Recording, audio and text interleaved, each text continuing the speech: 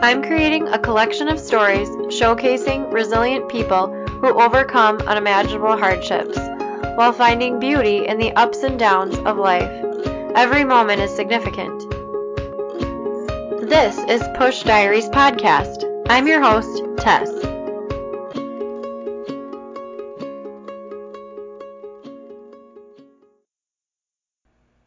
I met Josiah at Wind River Ranch in Estes Park, Colorado in 2013. He was a young 19-year-old guy at the time, and I was pretty young myself, but quite a bit older than him, and I always thought of him as like a little brother. We had so much fun all together, and he was super, super talented with making videos. He'll tell you that he wasn't good at it or that he didn't know what he was doing, but he always was able to capture our guests' visit to the ranch so beautifully and truly show the power and the love of God that not only he had, but has for everyone. Video production and art of every kind can be so powerful when used for good. Josiah grew up and became a man and met the lovely Ashlyn, who he is now engaged to, which I'm so happy to share, and I'm so excited to know. It must have been within the last year. I was looking at Josiah's social media page, and a video came up about Ashlyn's brother, Brian, who is in a late onset of a genetic disease called Danon disease. He and some of his siblings have Danon disease, and the video was really hard to watch, but also pretty incredible to have such a vulnerable moment between them be shared with all of us. Please be sure to visit pushdiariespodcast.com/episodes/Ashlyn and Josiah to see the video and have access to their social media accounts, along with Josiah's videography page and Ashlyn's blog. I'm so thankful for them getting on with me today and talking about health, wellness, relationships, personality differences, and how God loves every single one of us, no matter where we're at in life. Without further ado, here they are, Ashlyn and Josiah. Thank you so much for listening. I just said I knew Josiah from Wind River Ranch, but he probably told you that already. Yes, he did, but that was pretty much it. Yeah, well, Josiah, how old were you in 2013? 2013, I was 19. Yeah, a baby. Wow. I felt like you were my little brother. I had to keep you straight and...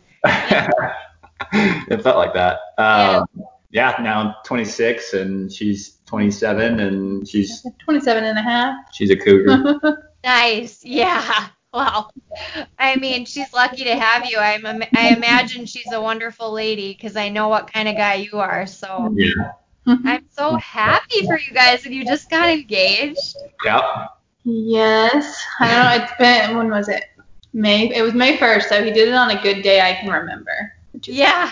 Yeah, you'll always remember May 1. Yeah. So, yeah. Let me see your ring. It looks gorgeous. Here, wait, this. Yeah, what do you call it? Like a square cut, or what is it? Like an emerald cut. Love it. Good taste there. Wanted something simple, something different, Love it. Okay, so how did you guys meet? Let's start there. We met at church. So after I left Wind River, I got a job at Red Rocks Church in Denver, Colorado on the creative team as a filmmaker there. And so did that for 4.5 years. I'm freelance now, but while I was working there, I was with the young adults, one of our young adult services, and we had a mutual friend, I think Sarah. You were in a small group with one of my friends. Yeah. And then bumped into each other. And they introduced us, but I at the time was not like wanting to date or talk to any guy. I was just like, no, but like you're nice, but like no. Yeah. Plus you're a year younger than me and you just moved here, so yeah. I was like, I'm not sure about it, although you're super cute and I guess you're all right. Yes, and we like both found out we were both from South Texas. Yeah.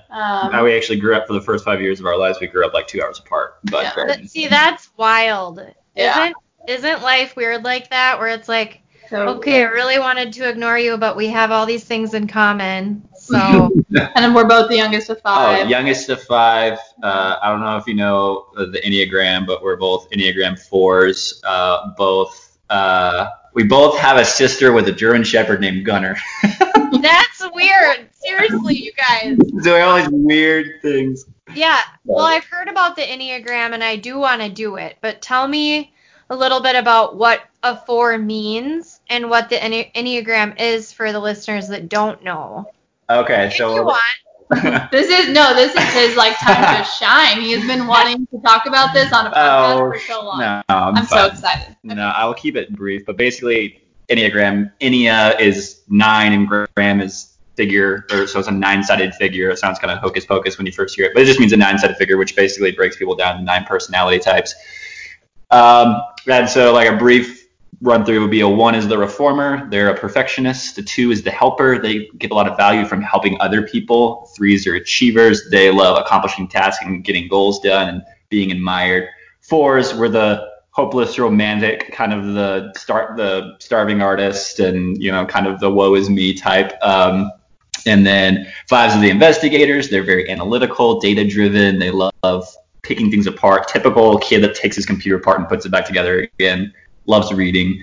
6s are loyalists. They're very skittish of the world. They're very like scanning for the danger. 7s are the enthusiast. Woo! First person to call a shotgun. Let's go. 8s are challengers. Very confrontational people.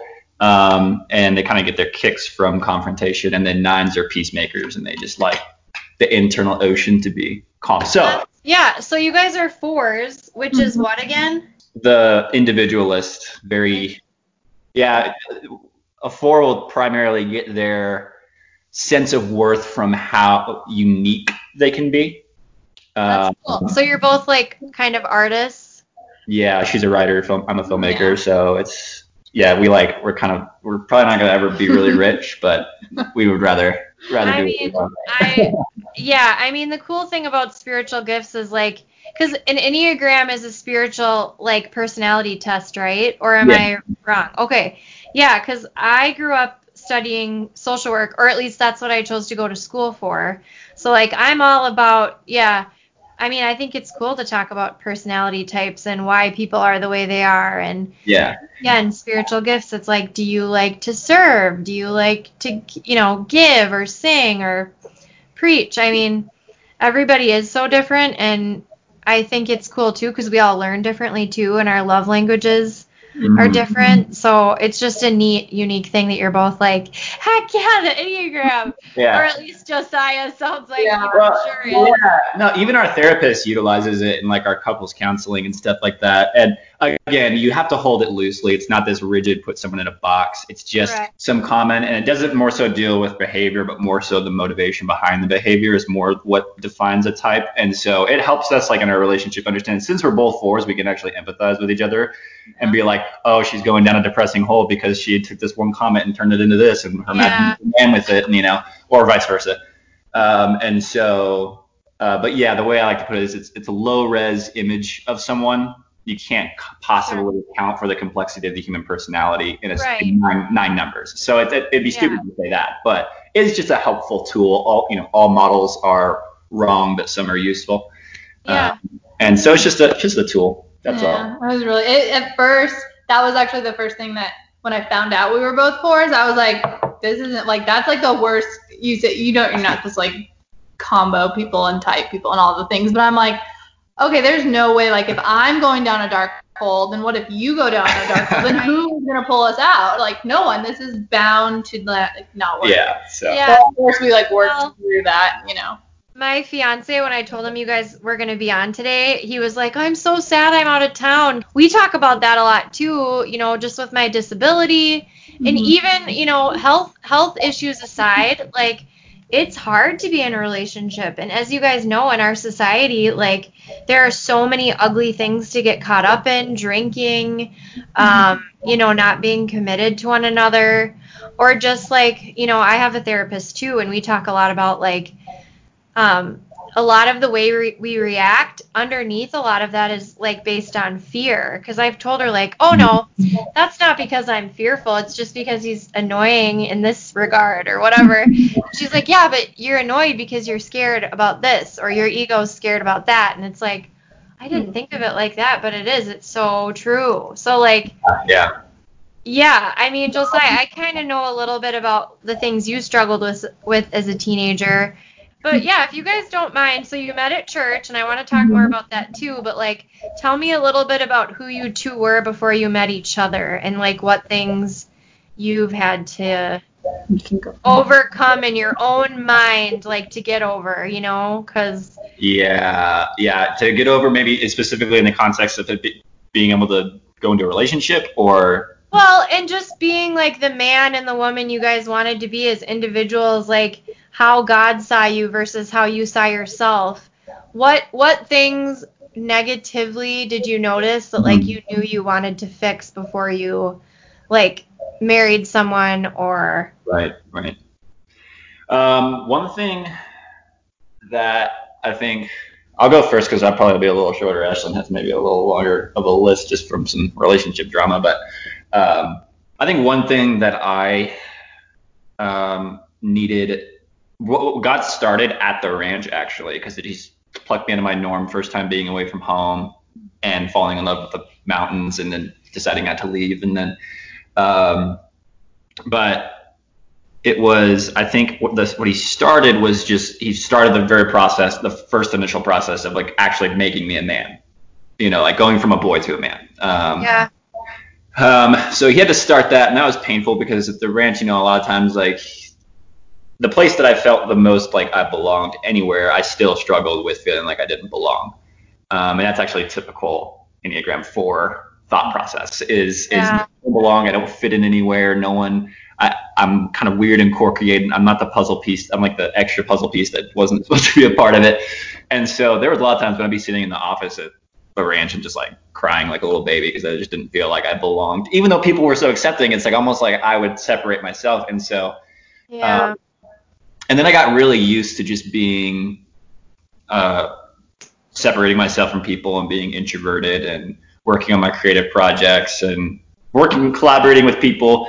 When I jumped into working at Red Rocks, that was a really heavy like transition, like, 'cause that was like, I was on a really tightly knit creative team and I got thrown into it, and it was very like all of a sudden, like I was like, I don't belong, and I would be pouty, and they had to have, you know, I was in my early 20s. A lot of pressure. Yeah, and like you know, Red Rocks is like the 4th fastest growing church in America, and it was just exploding at the time, and campuses opening up, and you're making videos, thousands of people are watching, and like I'm 21, I don't know what I'm doing, like, you know, and so all this like, and I had a lot of anxiety at the time, but I got really used to just kind of like my own living life on my terms, making my decisions. No one was telling me what to do. No one was, other than at work, but my personal life was my personal life. So I think the challenge of jumping into a relationship is I dated a couple girls before, like just kind of while I was at Red Rocks, and it would always get to a point where I would go, okay, it's gotten to the point where it's either my own personal preferences and freedom or this person. And I was like, I'm not ready to give up those things yet, so I can't continue to date you. Actually, but like, it's better than staying in the relationship. And then no, absolutely. So wait, Josiah, was that because you guys were just going 2 different ways, or they like were more lazy, or like what was unattractive? For me, since I kind of developed myself as like I've like lived on my own for like the past 6 years, and I think when someone's too clingy, that's probably just, and they're just there all the time. Yeah. Kind of like that, but she also likes her personal space, so we work through it. Like sometimes I'm just like, you can't be on me right now. Yeah. Like you wanted more independence than what those girls maybe were ready to do. Yeah, I just get to that point where I would say, okay, well, here's the thing: it's either there's a certain set of things that you have to sacrifice in order for a relationship to be healthy, and I wasn't mature enough or ready to sacrifice those things yet. And it's not like I ever got to a point where I was like, okay, I'm ready. It was like through the process of our relationship, slowly just being like, okay, all right, you know, and just slowly giving things away. Slowly. was still, but still Yeah, very slowly. but still maintaining like my autonomy and stuff like that. Like I still need to go to the mountains and climb and hike and camp and stuff, and she understands that, and she can go camping with me, but because of her heart condition, she can't like climb 14ers or anything like that. So Right. So you guys just have to kind of modify where you go and what you do. Well, I think that's really cool that you guys are able to like do things together but also be separate, because sometimes people don't learn that for like 10 years of marriage, and then suddenly they're like, okay, I can't be home with the kids all day every day and not be able to go do something I want to do. Like right. the fact that you guys are your own people with your own spiritual gifts, and although you have the Enneagram as like a commonality, I think it's cool that you're both like in a mature place to get engaged and know that like it's what you want and not something you feel pressured into. Right. Yeah, definitely. You? Better? I think the biggest thing, like I grew up Catholic, and so went to Catholic school my whole life till I was like from 2 to 18, graduated high school. And when I was 18, I met this guy who I didn't know at the time. Like I honestly, growing up Catholic, like I didn't really know about Christianity. I didn't know there was a difference because I just grew up going to church, and then I stopped going to church when I was like 16. And so I met this guy. He didn't go to my school, and I just had noticed something was different about him. And he had never like talked about Jesus like when we first started talking, but there was just something. And then I met his family, and his family was so like welcoming. And then he brought me to church, and then he like told me his testimony, and he was like, "This is my story." I'm like, "What is all?" Like I'm so confused what is going on, but I know I'm interested. Like Yeah. I don't have, it was all about religion for me growing up. And so I met this guy and then gave my life to the Lord in Easter 2011, and changed obviously my whole like trajectory, totally pivot one way. And we dated for 6 years, almost 7 years. And at the time, like I had gave my life to Christ, and then I didn't have time to like have a relationship with him in that moment. It was just like, oh, I'm in this now, but I'm in this relationship, and I was putting, just because childhood and all of that, all of my like worth and everything into this relationship and wanting it to work and trying so hard to make it work for so long and wanting marriage and wanting all of those things. But and it was so hard because that was the relationship that brought me to know the Lord. So I was like, oh my gosh, of course this has to work. Like we've been together for so long. I've been like sick on and off, so of course it has to like work, but God just wasn't allowing it. And towards the end of the relationship, like it got really toxic, and like drugs and alcohol and everything like involved, and I had to end up leaving and walking away. And like that, I was, how old was I think I was 24, 23. Get to be 20. Wow. So you were with him for like 4 or 5 years? For like 6 years. Whoa. Yeah, that's Ashlyn, that is not easy to walk away. Like Yeah. you should give yourself some mad perks for being able to do that, because that is Yeah, and it was on my birthday. It was just like, it was a wake up call. Like I went to this 21 Savage, not great concert for my birthday. Did not want to go. I did not. Mumble rappers. And I like rap, but not mumble rap. Yeah.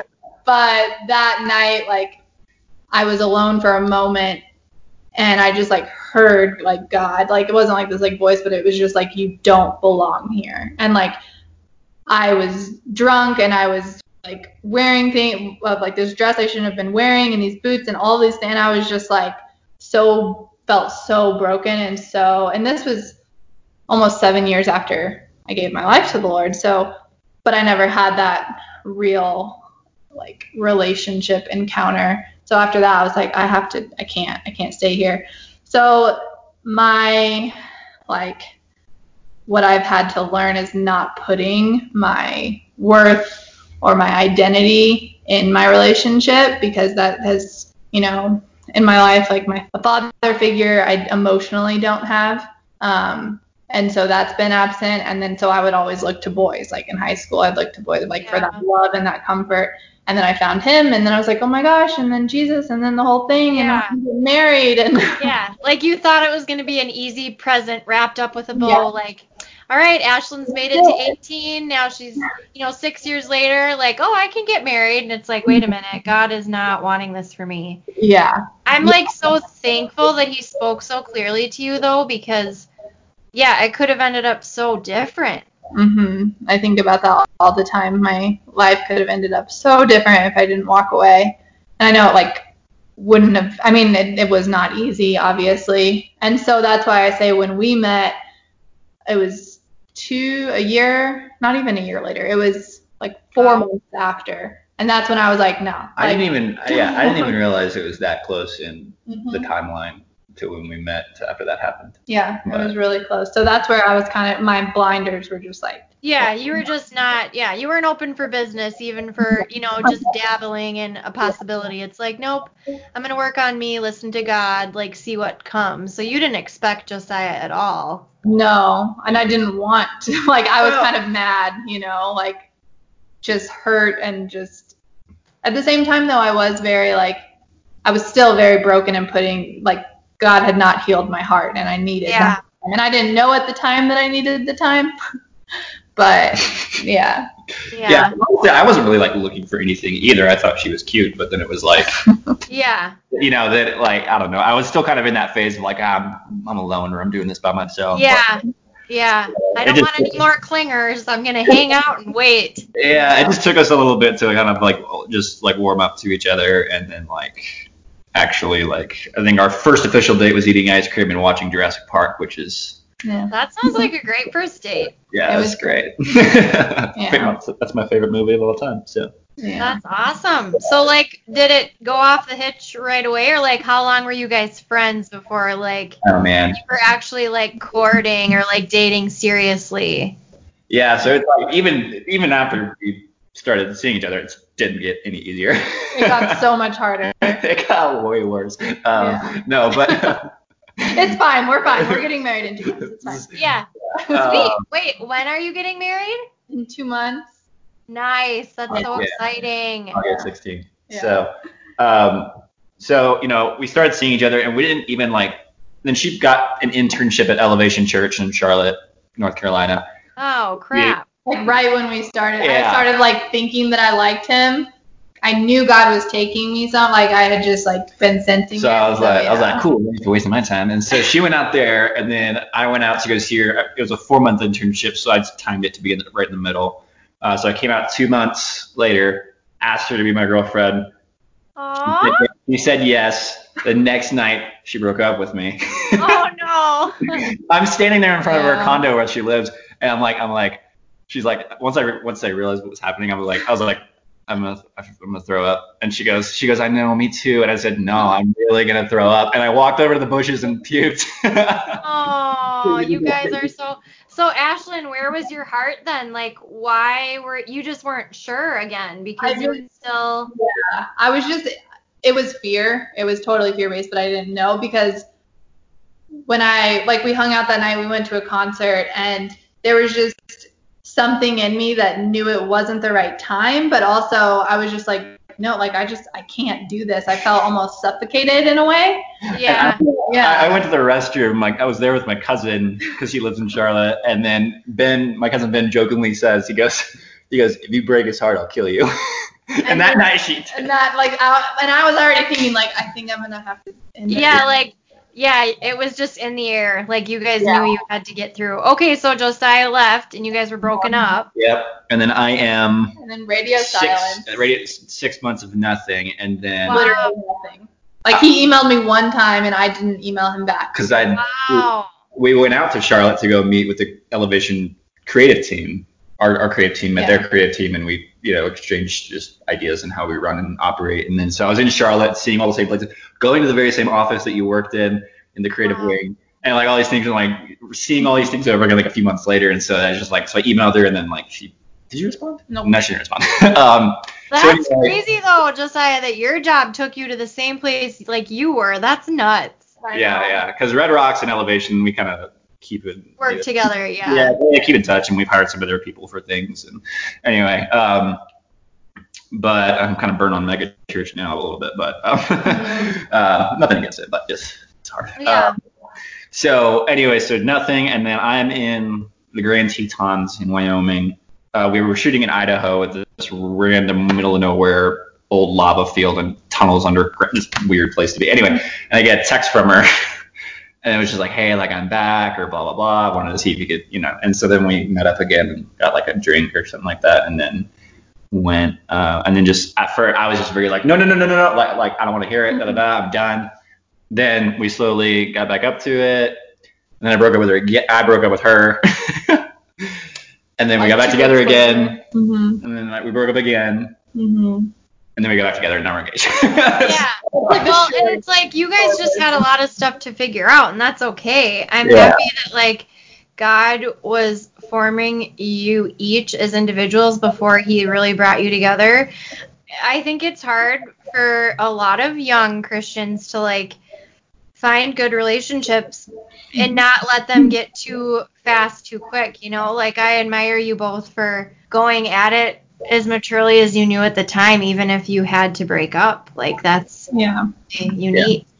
And I think I really I think the final like sobering point was the very last time we broke up, and then it felt like part of you is like amputated. You're leaving a part out right now about this situation surrounding that. We don't need to get into that. He broke up with me the day after I had my second heart surgery of the year. Whoa. Wait. Well, I did not go into that conversation intending to break up. Right. It just went that way. Yeah, it's like we're gonna have this conversation. Yeah. God's pull out of us whatever he needs. Like, so talk about your heart surgeries now, because people are probably like, what? You're 27 and you've had how many heart surgeries? Yeah. When I was 13, I was diagnosed. I was born with a rare heart disease. It's called Dannon's, like the yogurt. Yogurt, thank you, because I have to write it down. DANON. And it's super, super rare. And I'm the youngest of 5, like I said, and 4 out of the 5 of us have it. And my mom has it, and my cousins, my nephews, 4 of my uncles have passed away from it. These are your mom's brothers? Mm-hmm, my mom's on my mom. So when was she first diagnosed? Like, how long has she been battling Dannon's? Since she was 39. So it was after she had all 5 of us. She didn't know when she had all of us. And then my brother, he's the oldest. He's 47. We're all from the same mom and dad, just really spread out. But he had a heart transplant when he was 22. And so he's had his for a long time. He still has the same one. He's not doing well. He's still here, but he's like in bed, can't see. Can't walk, literally can't do anything. So Dannon, basically, do you want to explain it scientifically? I was going to say, I like the science. Yes, you can do So basically, it's on a genetic level. It's not necessarily just a heart disease. It primarily manifests itself through the heart cardiomyopathy and irregular beats and whatnot. But it's a deficiency of there's a gene that they either are lacking in or don't have altogether that produces a protein called the LAMP2 protein, which is critical for heart development and muscle strength. So there's a whole other host of manifestations, but the heart thing is the primary thing. Enlarged heart, irregular beats, thickening of the walls of the heart, vision loss, muscle weakness. In some instances, there's learning disabilities. So how does it range from like the age in which you get it? Like, why did Ashlyn's mom not know until she was in her late 30s, but then Ashlyn as a 13-year-old girl had? It just affects everybody. Well, no, it was the sorry.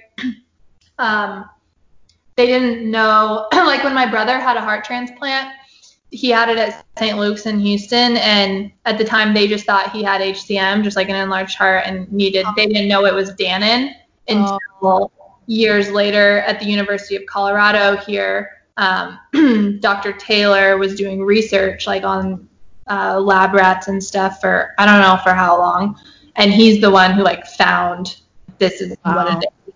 And then so that's when I was 13. My mom was 39, and we all went in and got tested. Wow.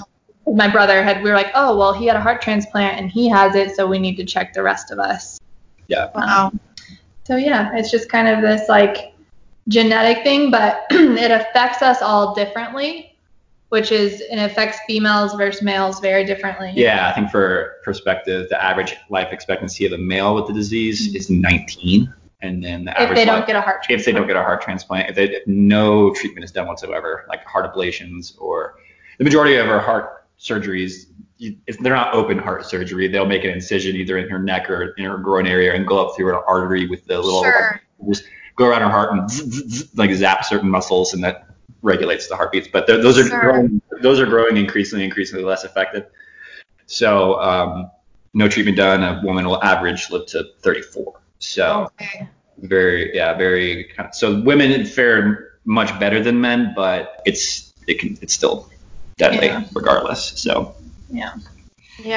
Like I know it's hard, Ashlyn, to take yourself out of like your head and look at your situation from the outside, but I'm sure Josiah has been able to, and your friends have been able to give you like perspective how just inspiring it is to just have you like still hold yourself with enough grace to like know your worth and know who you are in God and just know who you are as an individual first and foremost. But how has that been like seeing, because you're the youngest of 5, you said? Yeah. So how has that been like seeing, is your mom still with us? She is. She's actually currently on the heart transplant list. And like how long do people wait for something like that?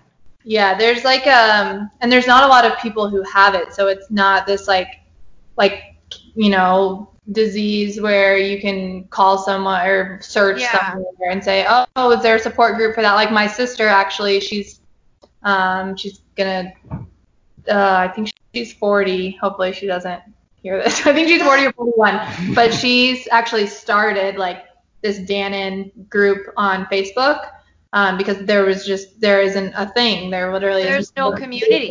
Yeah. Well, even in the medical field, even people at University of Colorado, the hospital where the doctor that discovered it is, they like some of the team, they're just like, what? And like for instance, we were camping down by the Great Sand Dunes last year, and she insisted on wanting to climb the sand dunes, which is 750 feet from base to summit. So I made sure she took it really slow. But she shouldn't have done that because she wasn't in any real danger, but she did overexert herself and her heart started beating very irregularly. And we were camping, and we're 45 minutes from Alamosa, which is the closest town with a hospital. So we get in the Jeep, and I get there in like 17 minutes because I was going like 110. It's like wide open out there. It's a flat San Luis Valley. And if you were to get pulled over, it would be like, I'd be like, I'm not gotta get to the hospital. If you don't believe us, feel free to follow. Yeah. So anyway, we got in there, and then they, gave her an IV and got her hydrated again and everything. But then the doctors were just like, "What's it called? What?" Wow, really? Nobody really knows about this. Yeah, it's like, and I don't know what you know about me, Ashlyn, too, but I had a spinal tumor, and it was really rare.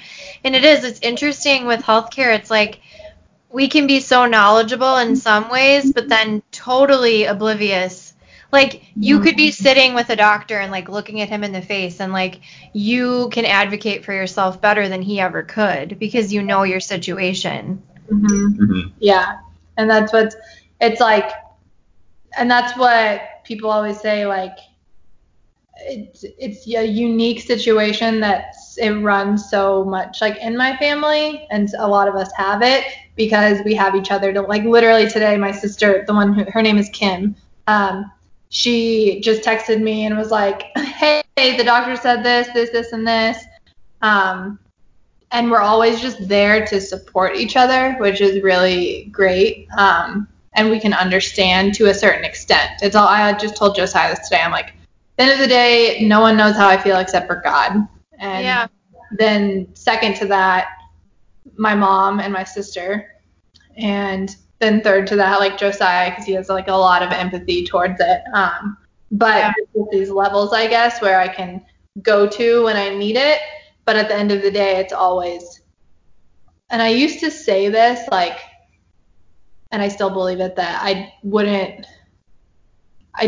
can't see myself like not having this disease. Like I couldn't picture it. I know it's the whole like, well, why would God allow that, Yeah. kind of thing. But if I didn't have it, like, I would not be so close to Jesus, like, at all. Like, my relation, like, I would have no need for him, number one. I know, like, people always say that, but it's so true, and you probably know this, like, when you're in this impossible situation that you didn't ask for, and that, like, and that's the other thing is I literally do everything that I can to be healthy. Like, I am, like, super, super healthy, and yet things still keep happening. And so it's kind of just, like, my faith obviously being tested a lot, but every single time it just brings me closer to my relationship with God and, like, knowing him on another level. I had quiet time this morning and I was just crying, like, realizing just how far he's brought me through everything that I've been through. Like, I'm still here, and even if, like, I'm not healed, like, and I've been wrestling with that, like, what does healing even mean? Like, why do we decide, like, what does healing look like? Because emotionally, that was the big thing. Like, he's given me this kind of metaphor of my heart is sick, but everyone's heart is sick. Like, metaphorically, like, we're all so sick. Our physical bodies aren't going to be here forever. And again, in our society, it's like there's so many women and men both that are obsessed with how they look, or, again, but that's an issue of worth, right? So the fact that you know that God has kind of brought you to this place of surrender is pretty amazing. I feel like I have so much to learn from you because my disease or illness, is still very new as of 6 years ago, but it's like paralysis is so hard. There's a level of surrender I have to do too, day to day. Like, I'm not going to be able to get the Tupperware out of the top of the cupboard until Tyler gets home. So I'm just going to deal with it, but it's still annoying. Like, what things do you struggle with most then? I mean, I know you said he can't heal you. I mean, we know God could heal us, right? But he's choosing on, helping us be mentally surrendered first. So, like, what's been the hardest part for you, or has it kind of ebbed and flowed? I think at first, like, when I found out when I was 13, like, I didn't have a relationship with God. So I just thought he was mad at me. Like, I just thought, like, religion, like, oh, you're just mad. Like, I remember the day I just remember sitting in this conference room and the doctors, like, had this big envelope and it was like, oh my gosh, it's in there. Like, I could not have it. And I remember just praying, like, God, please don't let it be, like, please don't let it, like, I don't want it. And they had said, because it was me and two of my other sisters who got tested at the time. And so they said that, two out of the three of us had it. And so I was like, oh my gosh, I just hope I'm not that one. God, please don't let me be that, like, let me be that one that doesn't. But it wasn't. And so I just kind of got mad at God. And then when I was 18, I was like, oh my gosh, like, I can totally do this. It's me and you. Like, this has brought me closer to you. We can fight this thing. We can do it. I'll be sick. I'll be strong. And that's when I started writing too. Like, I started, like, blogging and kind of just writing my emotions and throwing them up and not caring literally at all what other people would think. And it's helping people. And so I knew, like, okay, but then I kind of just went down that, like, toxic hole and kind of lost myself and my relationship with God. And so then he brought me back, like, he brought me down to bring me back. Yeah. So when I came back, it was like, when I went out to North Carolina, we had this, like, night at this upper room church of healing. Like, it was prayer for healing. And it was on 4/16. And it was just this, like, I never had hands laid on me before and had hands laid on me. And I was out, like, in the spirit or whatever you want to say for, like, 4 hours probably. And all my friends were praying over me. Like, the elder of the house came over and called out the spirit of infirmity, and it screeched out. Like, I had never, like, experienced, like, my neck veins popped. And then I had this, like, vision time with Jesus, and we were in the hospital room. Like, I was out everyone was, like, one of my friends said the Holy Spirit, like, at the exact same time communicated it to them, but, like, said it separately because they both got up and they were like, what are you doing? They're like, the Holy Spirit just told me to wash her hands. And he was like, oh, he just told me to wash her feet. So they were like washing my hands and feet and like praying. And I was in this hospital room. It was all white. It was like glowing, super peaceful. And I was wearing like a hospital gown, but it was all white, but I didn't have any wires or anything on me. And I was in the hospital bed and I looked over and like Jesus was right there next to me. And I can like, I start crying thinking about it, but his eyes were like so blue, like a color like in heaven that you can't even describe. And he was like, dance with me, and Frank Sinatra started playing because he knows Frank Sinatra, and Wow. we were dancing in the hospital room together, and he just told me like, I've healed your heart, like I love you, I've healed your heart. And we were looking out the window, and he was like, you have to go back and tell them how much I love them, like telling like the people out there, like you have to tell them how much I love them, like I love you this much, like I've healed your heart.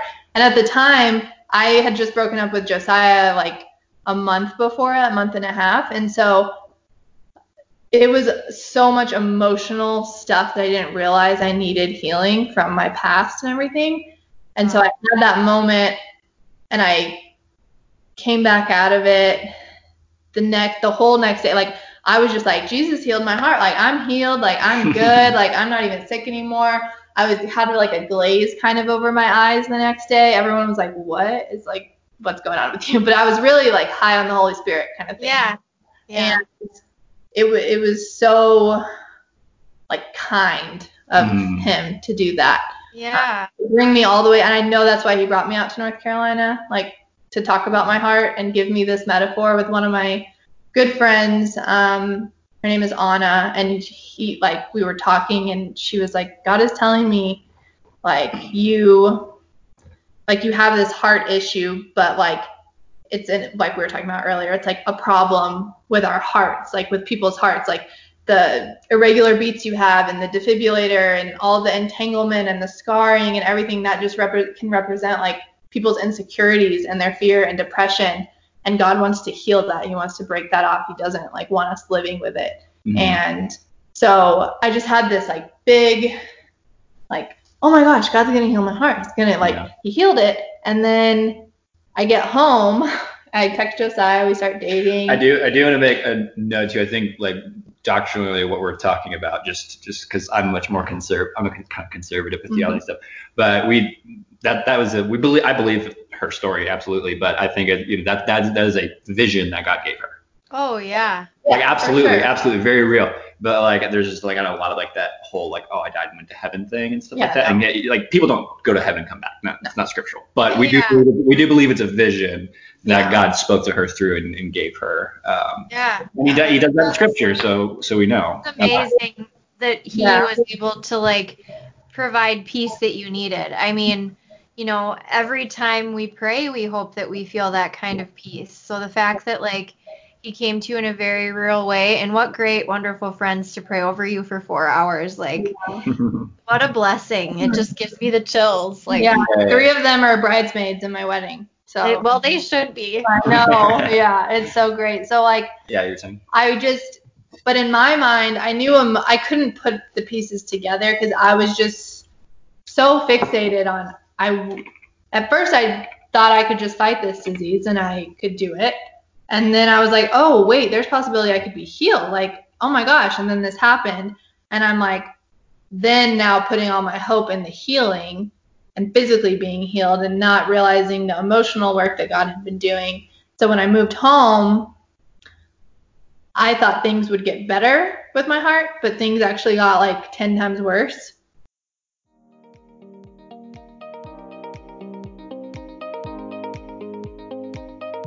Hey everyone, I wanted to tell you about Patreon. Patreon gives creators of all kinds the tools needed to acquire, manage, and energize their paying patrons. Support Push Diaries by subscribing to our Patreon page where you'll get exclusive content not found anywhere else. We just started a special series where me and my fiance Tyler talk about life and how we push forward together.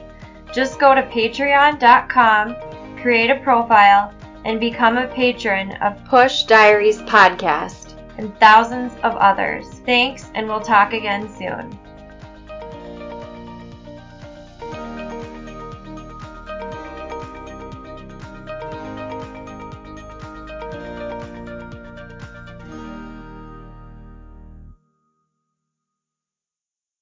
And so I moved home from Wilmington, and I'm 2 months into dating, I had a stroke.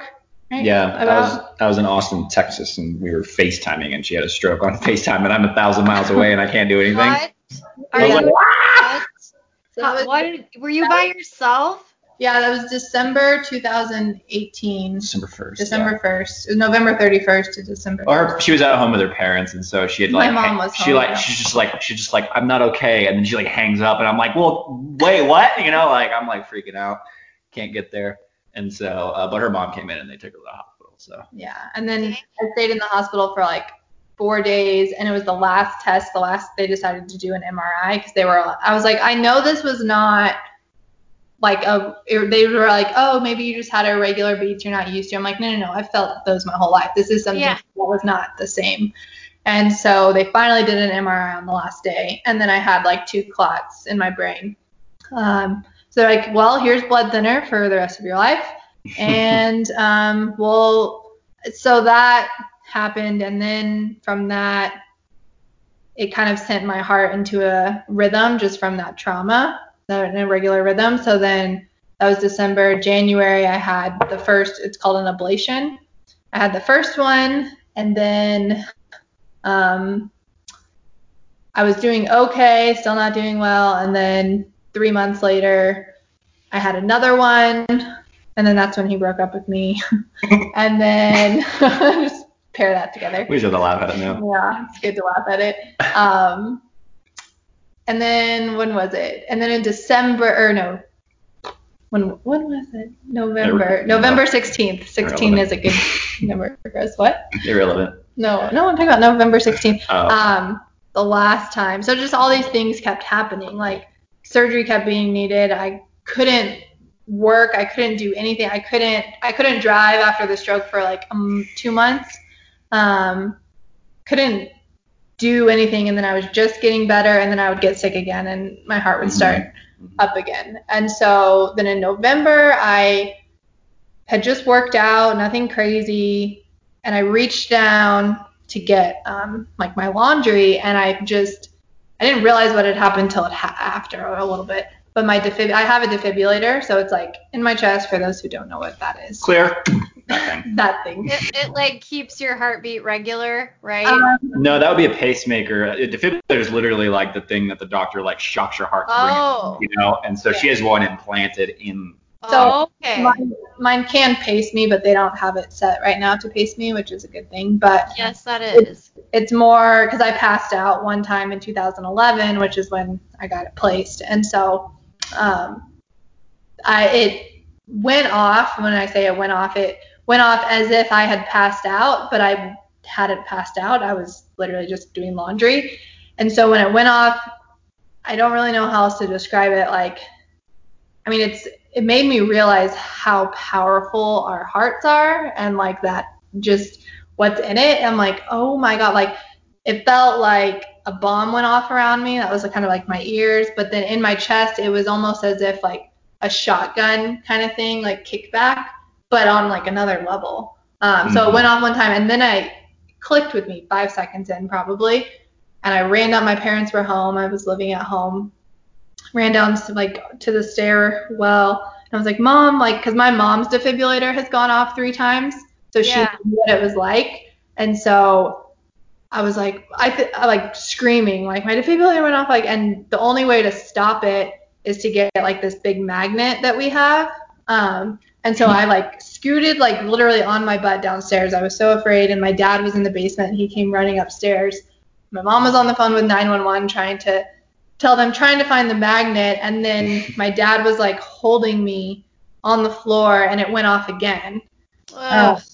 And it was so there's no warning, there's no it's gonna go off again, it was just, and my dad was holding me, and I was just in that moment, fear definitely, I thought I was like gonna like die. Like I really thought, and I kept telling my dad, I was like, I don't want to die. I don't want to die. I don't want to. And he's like, you're not going to, nothing's going to happen. Nothing's going to happen. Like you're okay. And then it went off again, like a third time. And I just like screamed. And then my mom came downstairs with the magnet and we put it on and went to the hospital and then ended up having another surgery, ablation, but I stayed there for about a week because it was just the trauma from the shocks and everything. And I was across town on my way to a shoot. Yeah. And I just get a call. I'm like almost at the shoot location, and it's like, Oh my gosh. I'm like, whoops. And I just called him. I was like, hey, can't make it. Sorry, bye. You know, like. Yeah. It's not like you could focus anyway if you tried to go like. It was just a contract gig because after I had stopped working at Red Rocks and the Red Rocks had hired me to do a video, and I was there, they were cool with it. They got it. Yeah. So anyway. Yeah. So why did that happen, Ashlyn? Like, my was that heart, just... Yeah, basically I was having AFib, which they didn't know that I had, which is what caused the stroke, and they didn't know what caused the stroke. So it made sense. It was literally almost a year later, like exactly. Wow. Found out. But so my heart went up at that first shock to 180, and then it went up to 190, and then it was like 210. And it was set at those settings to shock me. Gotcha. So it was trying to re-regulate. It thought it was trying to re-regulate. Well, it thought I was in, it's called VTAC, which is basically where it kills you and you're passed out, and that's the reason for it going off. But it doesn't know the difference where it's coming from. That is so scary. It's called an scary. Inappropriate shock. Yeah. You just got like a handful of those. It's like, thank you for the inappropriate shocks. Yeah, thanks for the trauma. Like, leave me. That's what I was so frustrated with after the fact, was really hard, like being mad at God. Like, you're really going to leave me here to deal with this? Like, I can live through that and the whole hospital thing, but then the aftermath of it, that has always been the hardest part of where there's no solution at the end of the tunnel right now, and God's not giving me that answer. So it's kind of just like okay, I'm going to get through this. And then that's when I found, thankfully, the therapist that I have, and then now we have. And so really good stuff has come from it. But in the beginning, it was just like, I don't even think I can be a human. Like it was in a really dark place. And that's when we kind of started talking about getting married this August. And Josiah was like, get excited. Like, we are going to get married. There is a future here. Like, you're still here. It's going to happen. But then he didn't propose till like 7 months later. It's fine. I'm not going to apologize for doing things when I'm ready to do them. Yeah. So it's been, Yeah. So when you say you went to a dark place, Ashlyn, for the listeners that like have not ever had any health issues, like, were you just questioning your worth again, or you just felt like God had let you down, or were you just in a depression that you couldn't shake? Like, what was it that was so paralyzing? It was just this like heaviness, because in the hospital I had this, and I had to call one of my friends who was at that night on 416 to pray. Her name is Janae, and I had to call her to pray, because when she prays, like, the spiritual world is listening, and it's really powerful. And so, but at the time, I remember being in the bed and just feeling like chains were just like locked over my arms. Was it when and I was my laying legs. there with you too? I was laying there with you. There was just like, you could just like feel like not physical death, but like that's atmosphere of like spiritual death, of hopelessness, of like, I don't know how much longer she has to live, kind of thing. Yeah, like this, like it's almost like you guys felt a surrender of like being completely out of control, right? Uh-huh. In the presence of death. Like, that's a scary place to be. Yeah. So that was a very, and then like physically, physically feeling like the shackle. Like, I literally felt like cement was just like, I was stuck. And so we called Janae and she prayed and it ended up lifting. But then I went home and it just kind of, it wasn't as heavy, but it was just kind of like lingering. And I think when you're in a place of like, oh my gosh, this keeps happening and this keeps happening and this keeps happening and this keeps happening, you begin to think like, okay, is this all there is? And so I think in my mind, I just was having a hard time because it was the biggest event, I guess. And I thought the stroke was good enough. I was like, all right, I'm solid for a couple of years. Like, let's let the trauma settle down and then I'll deal with the next trauma. But it was like back to back to back to back. And so I think that's what got me down the most of the like, okay, this is how my life is going to be kind of thoughts. And not really knowing what the future holds and being afraid of if I walk up a flight of stairs. Like I was so fearful of stairs for like weeks and months. Like I would like go up on my butt for like a week and then I'd go up like on my feet, but then go up 3 stairs and then sit down and then like not wanting to race my heart at all. So it's just been like I guess a fight. Obviously it's a fight, but it's when you're sick, it's like it's not my strength that's getting me out of it. And that's what I've learned. Like it's all like God is in like he always said like I've begged God to take it away, like the thorn in my side. Like I've begged him and he hasn't. And so I'm trying to find the balance of, okay, you're so sick. God does want to heal people, but he doesn't heal all people. It says that. Like in Mark, what is it? Mark 5? Mark Zuckerberg. No, Mark 5. I think people often like set them, we have the sense in us that the world is not supposed to be this way because God didn't originally design it to be this way. But on the same token, and you can edit this if you disagree with it theologically or whatever. Oh, but no, I'm not going to edit out your opinions. I want them. But I have the conviction that we start from the wrong assumption, and that assumption is that God owes us something. Oh, yeah. And so when you start off with the wrong assumption, then when things go wrong, then you get angry or disappointed or whatever the resulting emotion is. But when you can come from the point like, okay, actually, he doesn't owe me a breath. So every time I breathe, is grace is a gift from him.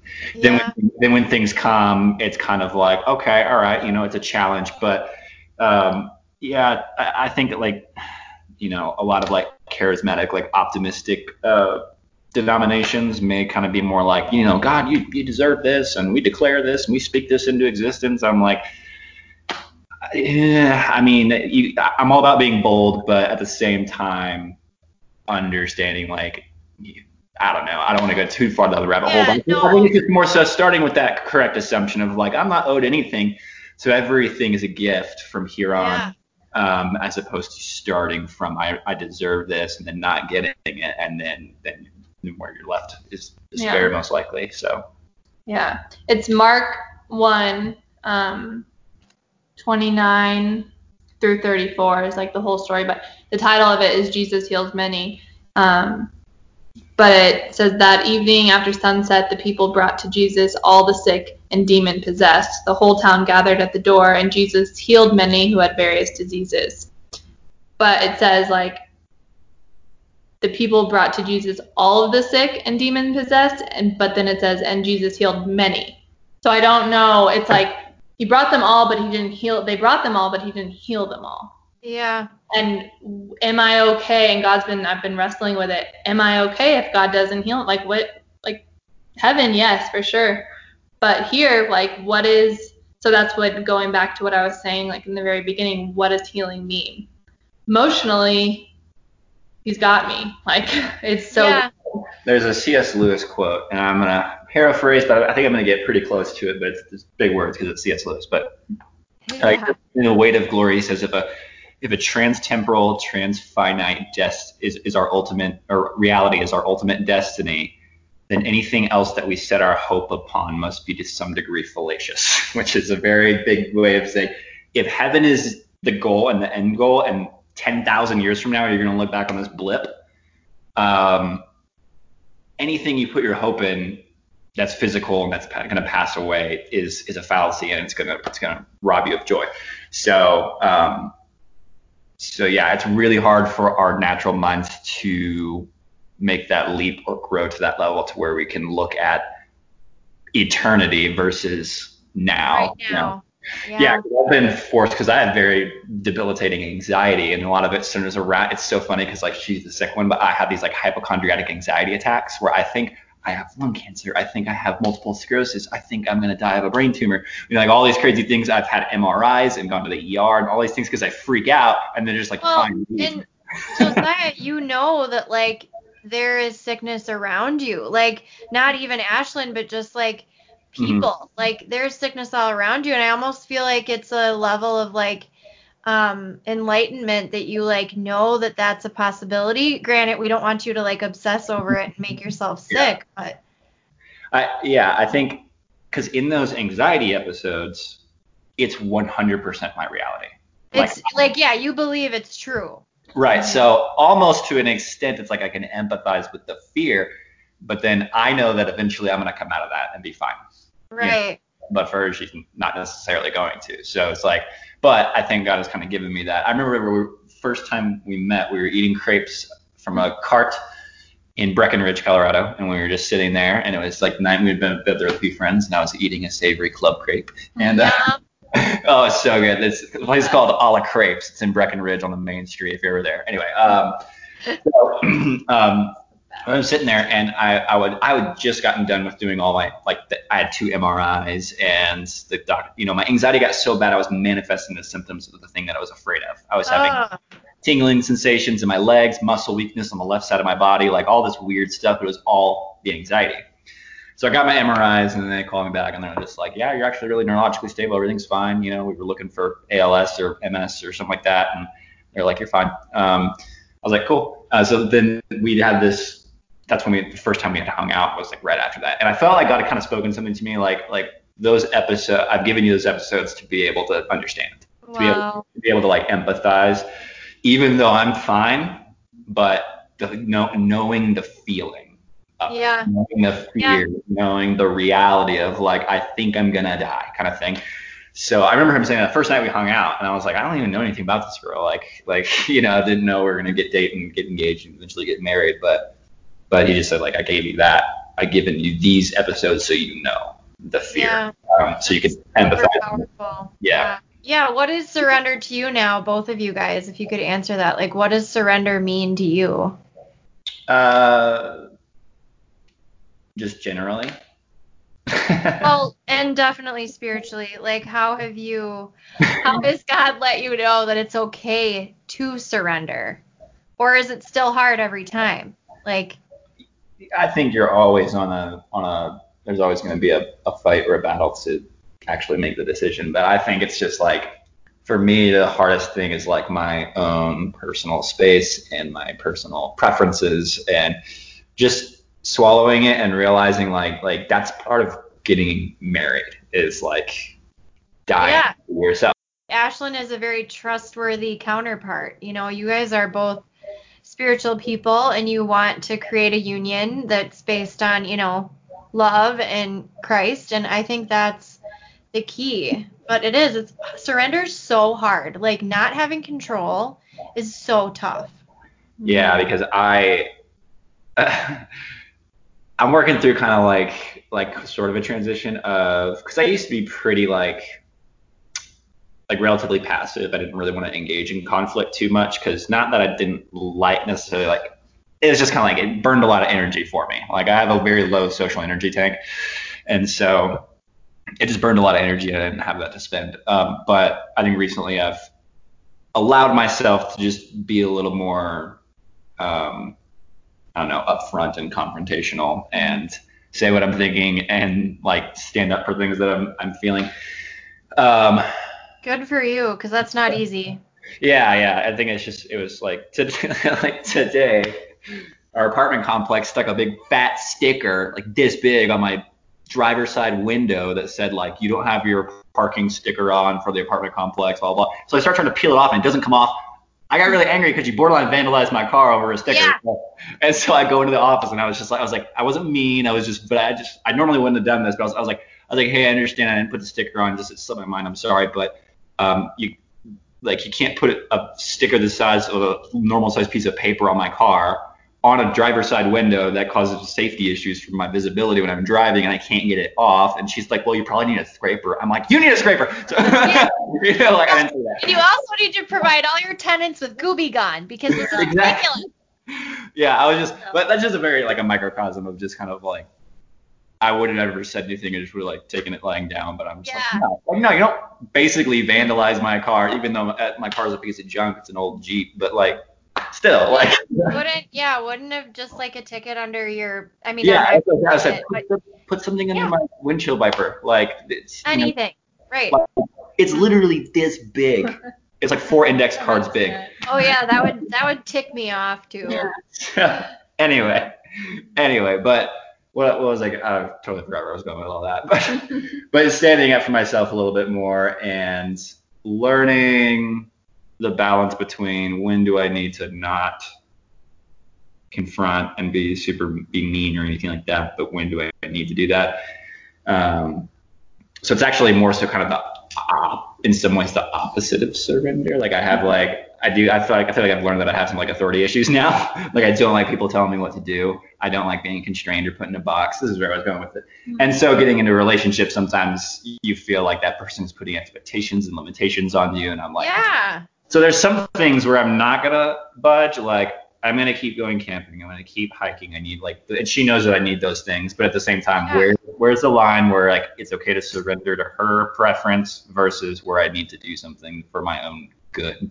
Right. Well, and you guys just keep communicating and praying about that. And I mean, I'm sure you guys are going to make it through just fine. I mean, not without a little trouble, but we all go through it, right? So what about you, Ashlyn? Oh, sorry, Josiah. No, I just say we're solving a lot of problems before marriage right now with how we have a counselor that we both see individually and see as a couple. That's huge. Yeah. And so since January. Yeah, so we're just good for you guys. Hopefully working out all the kinks. So. Yeah, I would not be, and we only found her because of my defibrillator going off.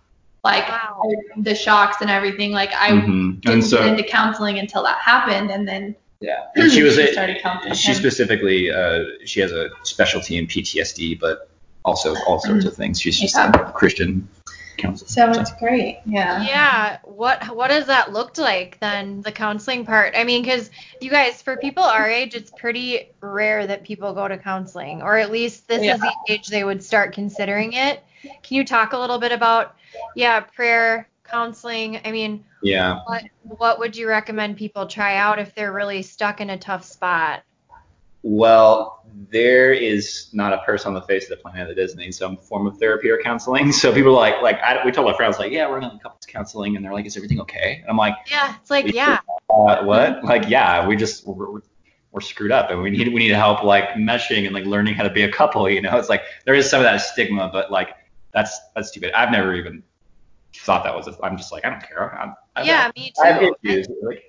I feel like it's good that we're empathetic and we need to talk about our feelings. I feel like that's a positive, not a negative. But again, that's like a societal expectation to like swallow your problems and don't talk about them. And you have to, like Ashlyn, especially in your case, like you have to talk about your health and you have to talk about that PTSD because that's not something you can bottle up on your own. Yeah, and that's where when I first got into counseling, I should have gotten into counseling when I was 13, but I didn't. My parents didn't grow up that they didn't know. Counseling should start at 12 and go until you die. Yeah, no kidding. Like part of the school system, so it was like after the stroke, I found one counselor and I saw her for like 3 months and started working through things, and then I kind of stopped, and then all this stuff started happening, and then the shocks happened, and that's when I found our therapist. And like I saw her probably like 3 or 4 times before we saw her together. And once we saw her together, she was just like, it's just crazy because most people don't go to counseling. And then if you want to like narrow it down even more, males are like, okay, no. Like, but then males who are in a relationship with someone, like he's just been my boyfriend during counseling. Like it's not like we were engaged. We weren't like, we had talked about like, yeah, we're gonna get married in August, like, but that was just. But I had already been in counseling at Red Rocks for a few years prior. So. But I mean, yeah, I guess. But I mean, being okay with sitting down with your girlfriend. Yeah, that's a rarity, Josiah. Yeah, like I was so thankful. It's so rare. It is though. Like it's not something like all of our friends do. Like you said, there's a stigma out there, but it's a lot better than us like being in our bad habits and fighting on our own, right? Like behind closed doors and being caught up in how you react or just the self-worth thing again. It's like swirling thoughts, questioning yourself, questioning your partner, like those are all normal things, but it's how we react to them, praying about it, being open with our therapist about, like I grew up with a lot of codependency issues, where I want to please my mom and I want to please my sister and I want to do a good job at this and that. And it's like, but why, like why? Yeah. Oh my gosh. Yeah, totally. I totally get that. That's funny. Is like, I'm the opposite. Like when I find out that someone has an expectation of me, I'm like, let me. I'm like, dudes is like I always feel like I know I'm consciously, I know I'm not, but I've always felt like I'm like in some ways like a disappointment to my family, like, or like my dad, because I just think differently, and he's an older generation conservative man, and I'm the liberal son that ran off to Colorado when I'm not liberal at all. Right. most liberals would be like, you're super conservative. Most conservatives are like, you're super liberal. Yeah.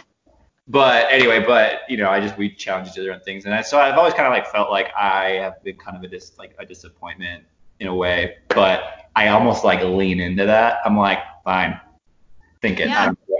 So I'm like. Well, now you realize it's a strength, right? Like, aren't you so thankful that God has made you the way that you are, so that you're not so easily, I don't know, pressured by other people and live a life of someone else when it's not even what you want? Yeah, I'm okay with upsetting people, I guess, like in a healthy way, not like intentionally setting out to upset. Yeah. People. It's kind of like, look, you're gonna feel. I just sorry. Yeah. You can like, respectfully disagree. Normal too, but yeah. Like with her, like like she wants me to do something or I don't know, and I'm just like, well, I'm not gonna do that right now, and like she gets upset about it. I'm like, okay. You get upset. Yeah. See, that's a huge step that you guys aren't like falling into a screaming match or. Yeah. And I'm moving out or whatever. Yeah. Our fights are not loud. They're very quiet. Well, kind of, but it's so underneath. It's so underneath the surface. It's like a smoldering anger that we just sit on the couch. We're like, like. Yeah, we'll talk about this in therapy. Yeah, exactly.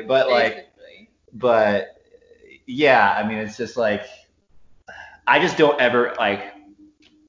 We don't want to have a relationship where we're creating ultimatums, or if you don't do this, then when we're married, like if you don't do this, no sex. Like right. I'd be like, fine, I don't even need that. I went 26 years of that. Right.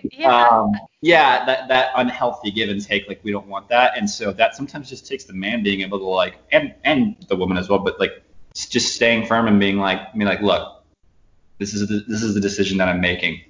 If it ends up being the wrong decision, I'll admit to it and we'll move on, but I need to do this, Yeah. Like we had a really big argument over me going out to Moab for something, and I just was like, nope, I'm going. And it was bad timing. She wasn't feeling good, but I did have to call her therapist and be like, hey, I feel like an asshole. Sorry, I don't know if we can.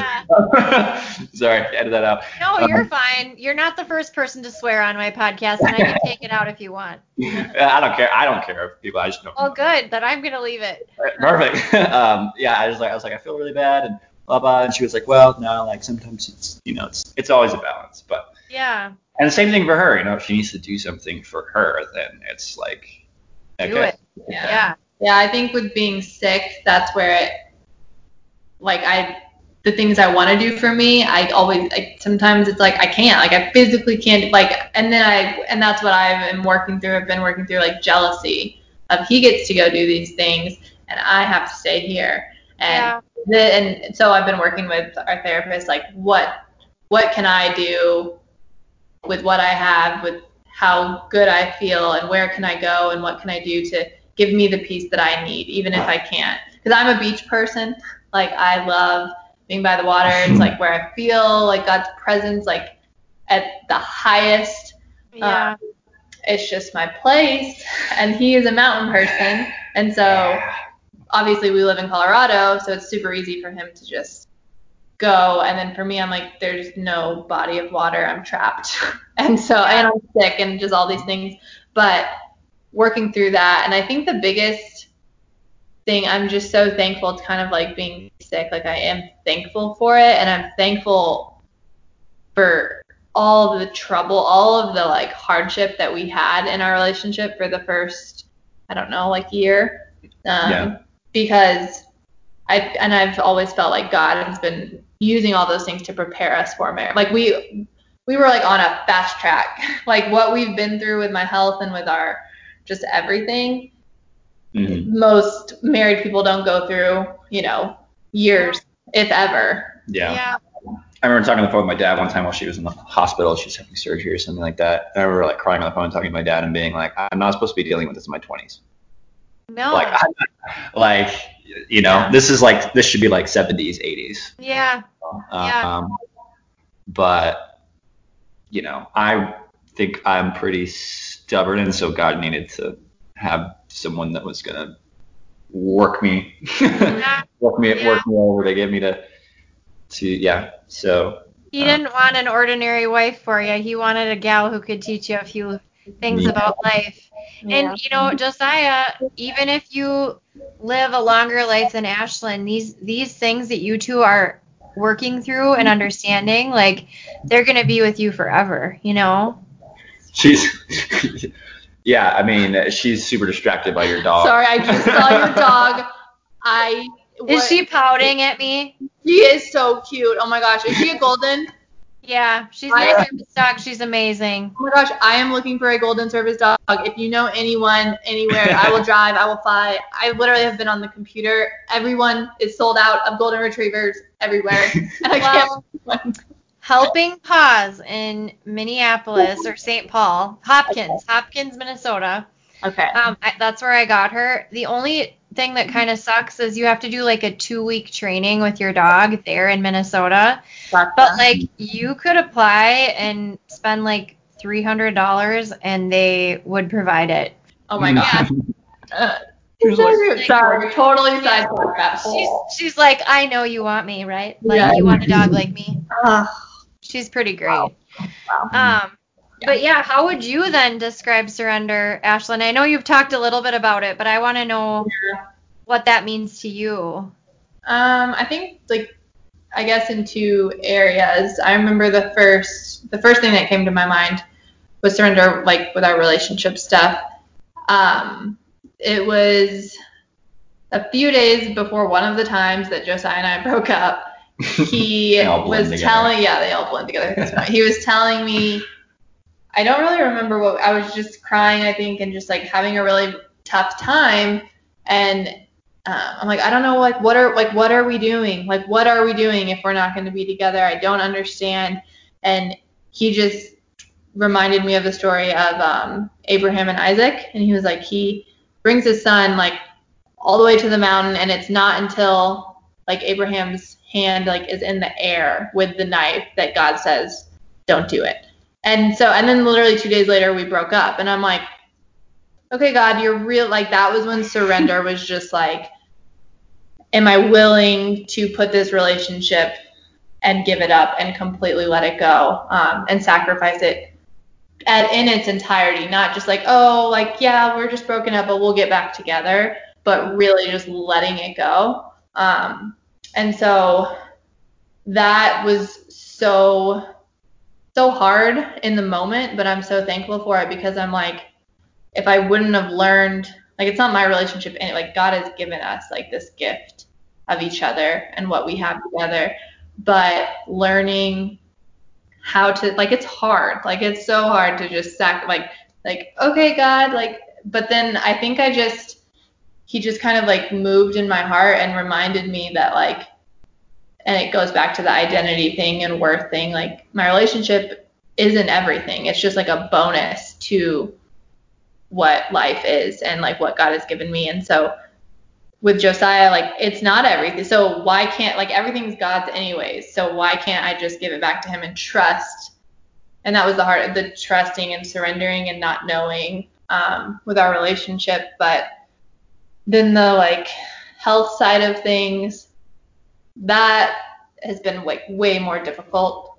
I think at first it wasn't, and then it got harder as things kept happening.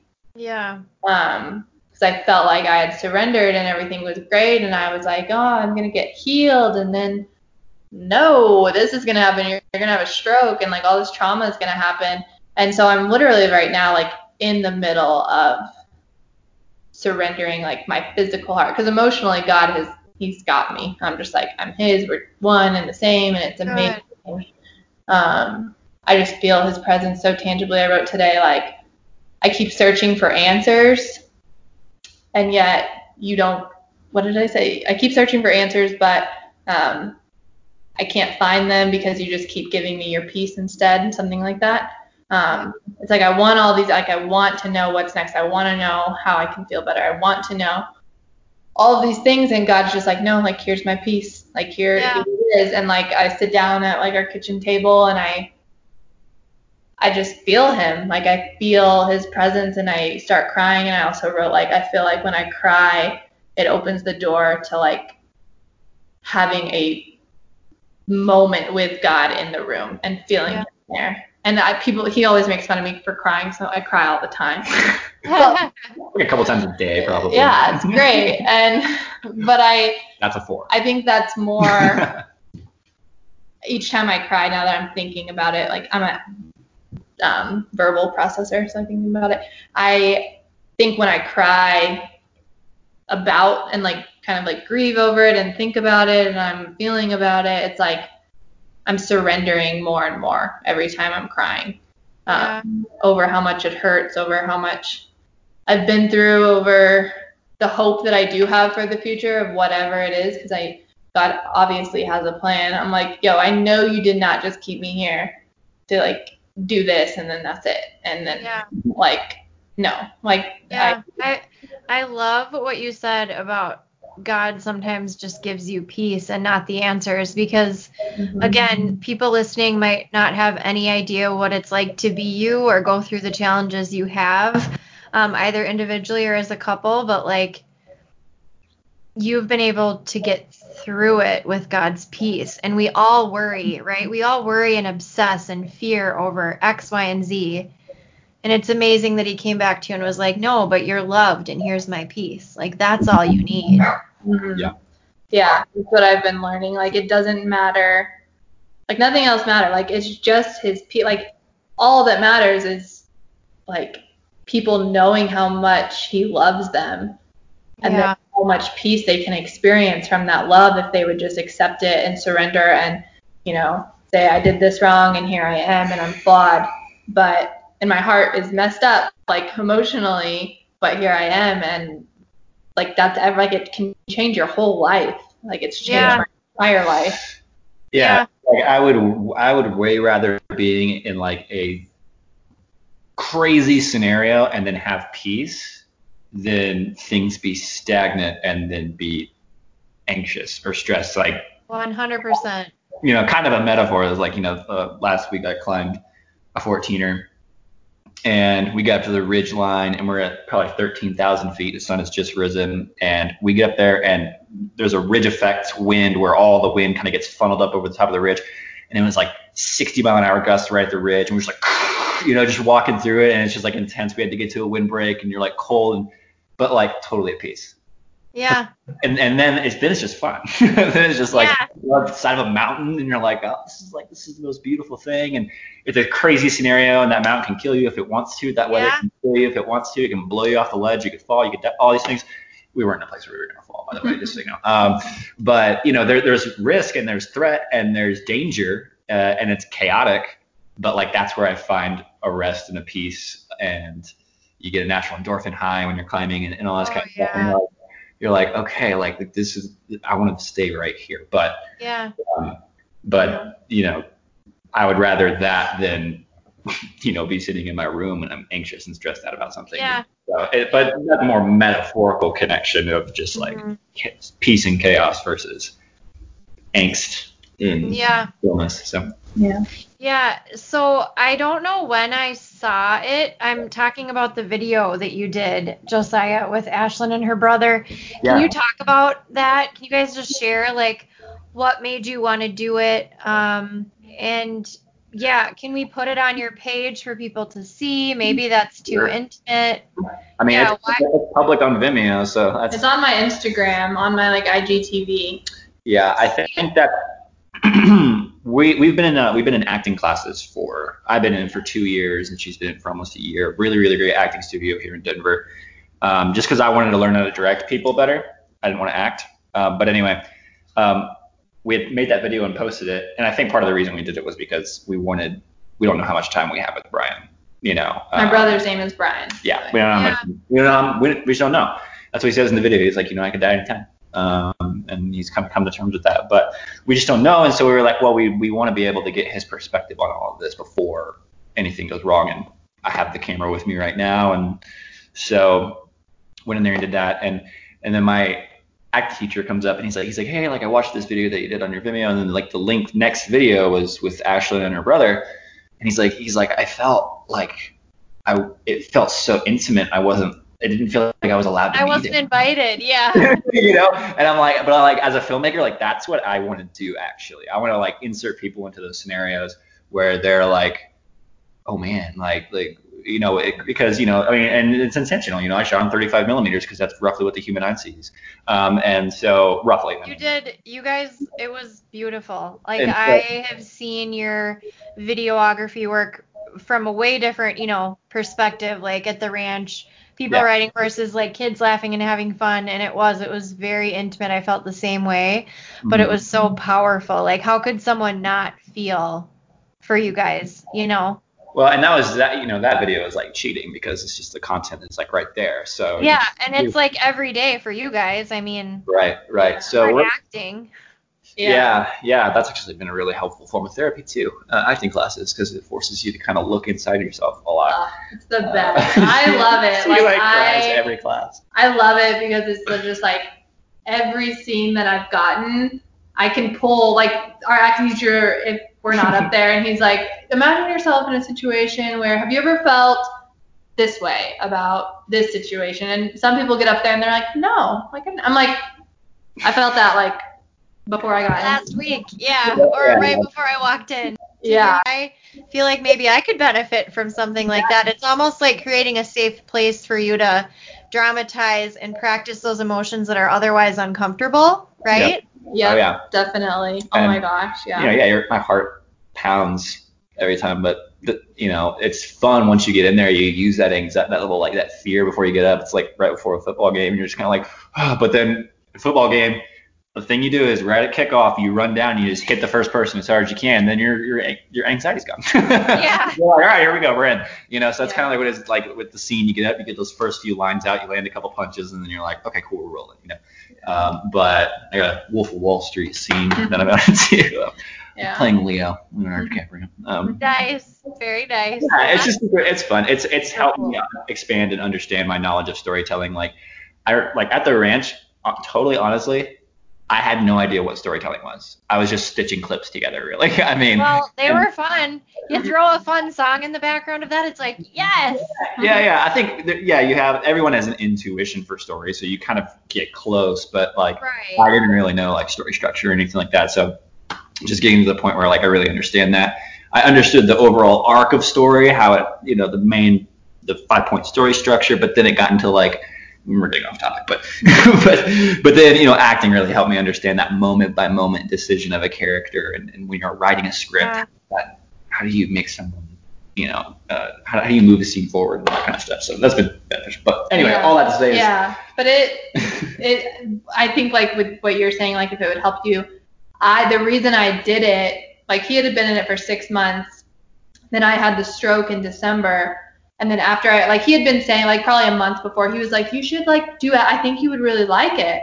And then I was like, no, I'm way too afraid of that, way self-conscious. Yeah. No, it's not happening.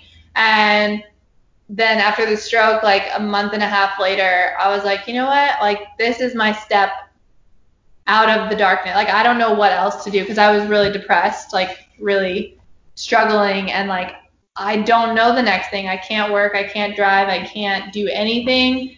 But this is where I feel like God, he was pushing me in a good way to do it. And that's what he's always done. God has used him to bring out who I really am and what I'm really good at, even despite my sickness. And so it's no, you should try this. And I tried it, and I'm it feels like maybe my pain isn't a waste. Everything I've struggled with, if I can connect that through the screen, through a fictional character or nonfiction, whatever, that someone writes, if I can use my emotions from the pain I've been through and articulate that and help someone feel something, it's that's amazing. Yeah, it is amazing. What do you think? Do you think about your legacy, Ashlyn? Yeah. I think I want people. Maybe that's a hard question. It's a really hard question, but I think just in general, kind of I want people to know how much God loves them, despite how much pain and suffering that comes with life. Yeah.